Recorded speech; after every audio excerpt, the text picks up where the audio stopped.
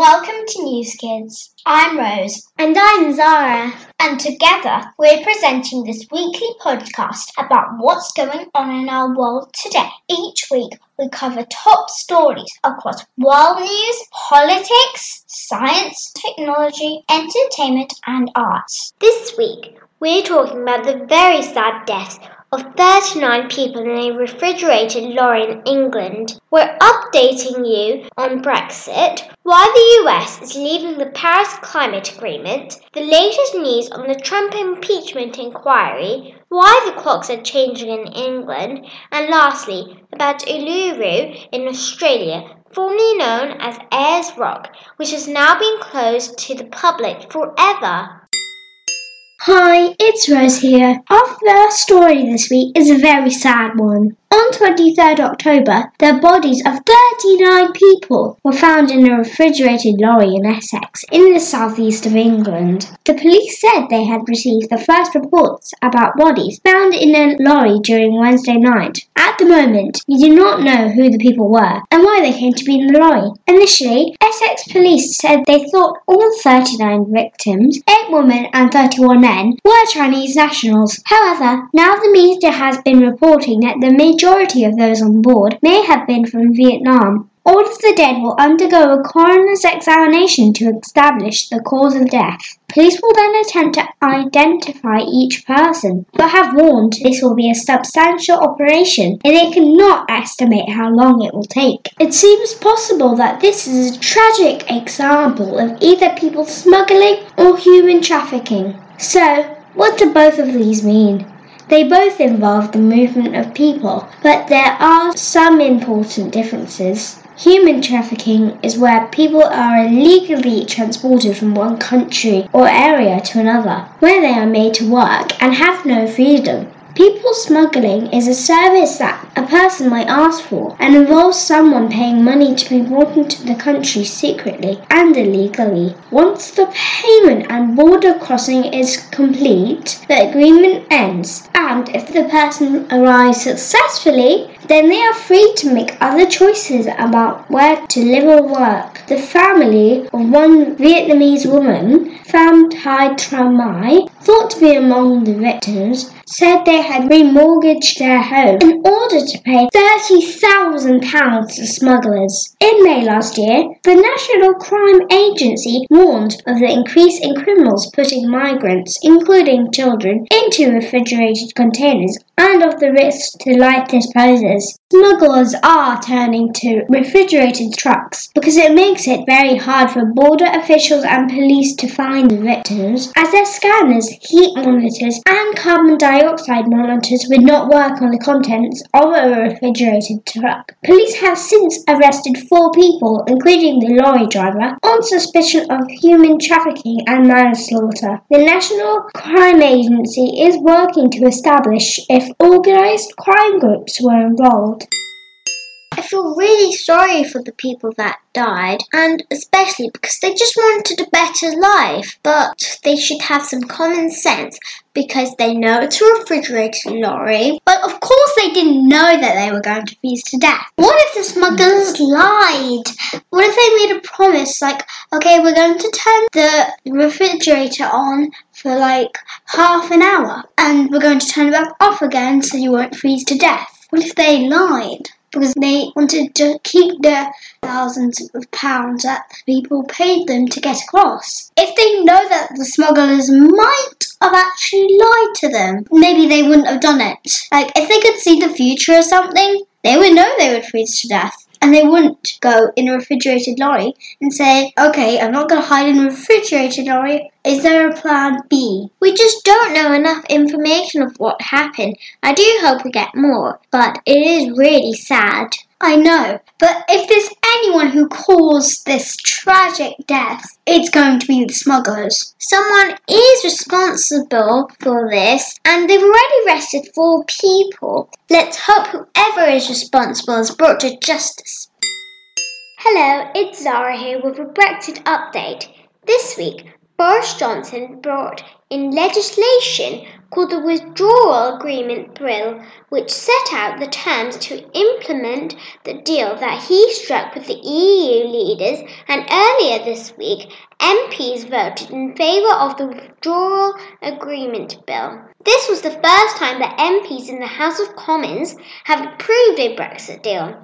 However, they did not agree to Mr. Johnson's plans to get it passed in just 3 days, as MPs felt that they needed to have more time to discuss such an important law. Boris Johnson said that he would pause the progress of his withdrawal agreement bill while he waited to hear back from the EU. The EU leaders have now agreed in principle to extend Brexit until the 31st of January 2020. This is a flextension, which means that the UK can leave before the deadline if a deal is approved by Parliament. The other important update from this week is that the Prime Minister wants to hold a general election on the 12th of December.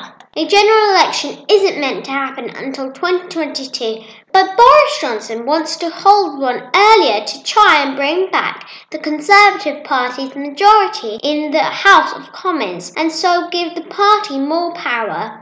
The Prime Minister thinks that the only way that the country can move forward is with a general election to make it easier to deliver Brexit. MPs will vote on whether or not they agree to an early general election.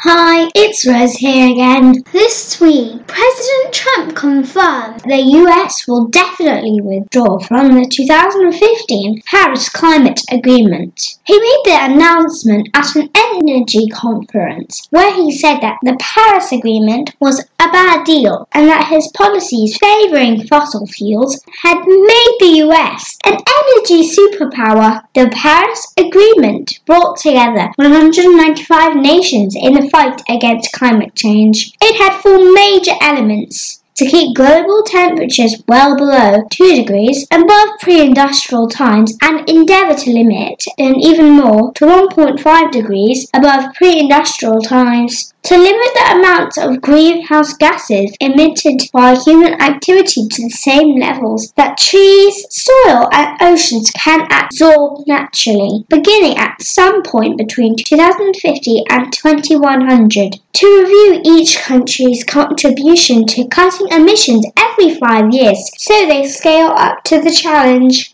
And lastly, for rich countries to help poorer nations by providing finance to help them adapt to climate change and switch to renewable energy. Specifically, the agreement committed the US to cutting greenhouse gases up to 28% by 2025, based on 2005 levels. President Trump said that if he couldn't improve that deal, he'd pull out. But according to the BBC, diplomatic sources said there's been no major effort at renegotiation. Mr. Trump said he wants the US to become an energy superpower, and he's trying to get rid of new laws aiming to reduce the environmental impact of gas, oil and coal. The earliest President Trump can formally start the process of withdrawing the US from the Paris Accord is 4th November. It will take effect a year later, the day after the 2020 US presidential election, assuming that Mr. Trump is re-elected.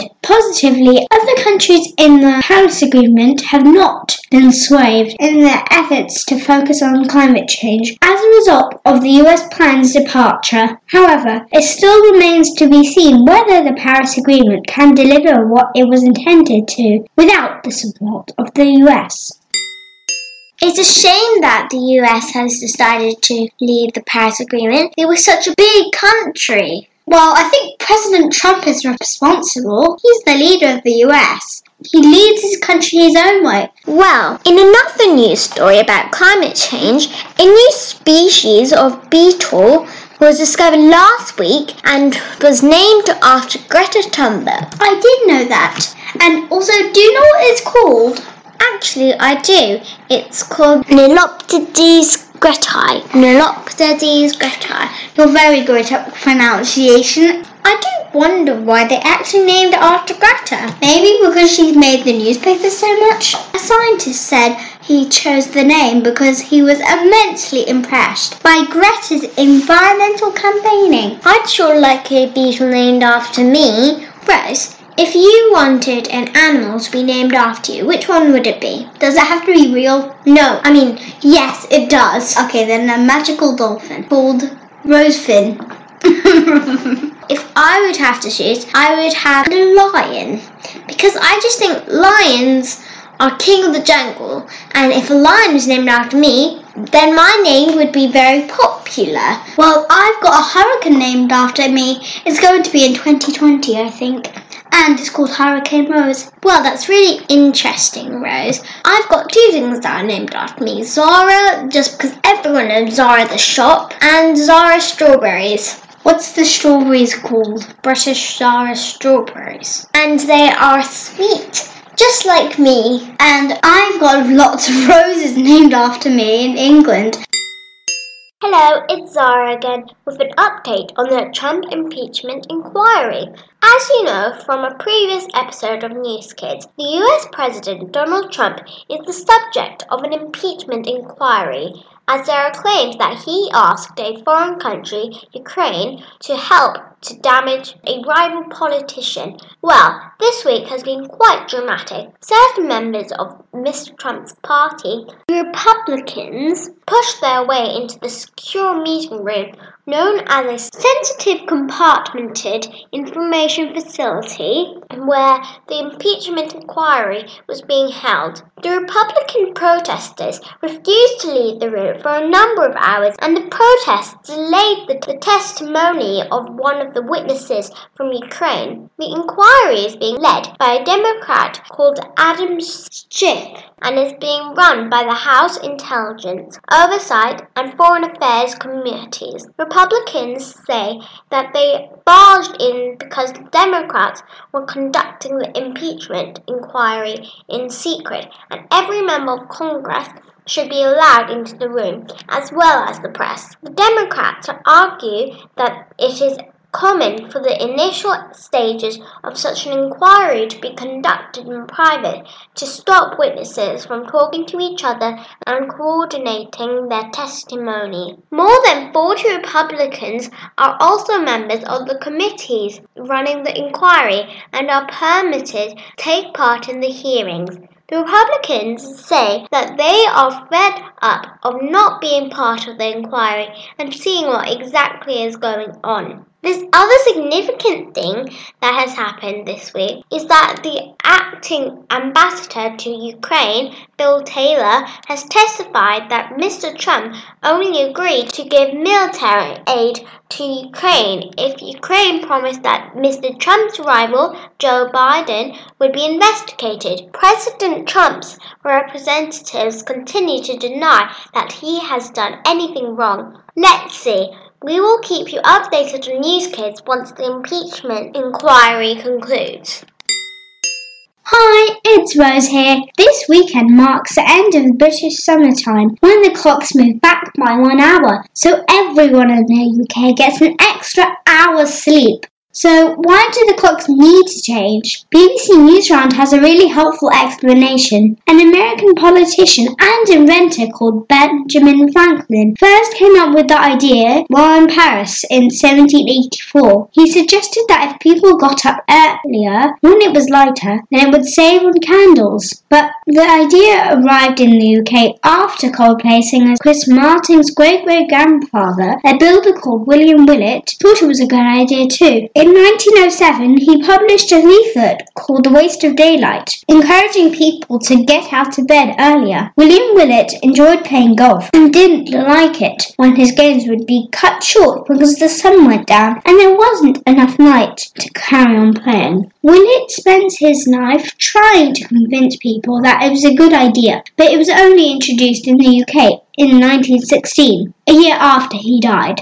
Now, the UK's clocks always go forward by 1 hour on the last Sunday in March, marking the start of British summertime and go back by 1 hour on the last Sunday in October. However, not everyone is keen on the idea of moving clocks forward and back during the year. In fact, earlier this year, the European Transport Committee voted for the end of daylight saving time for EU countries. It hasn't been agreed with the European Parliament yet, but if it becomes a law, the clocks could stop changing for the summer in 2021. But with the UK about to leave the EU, it's hard to know how this would work in practice.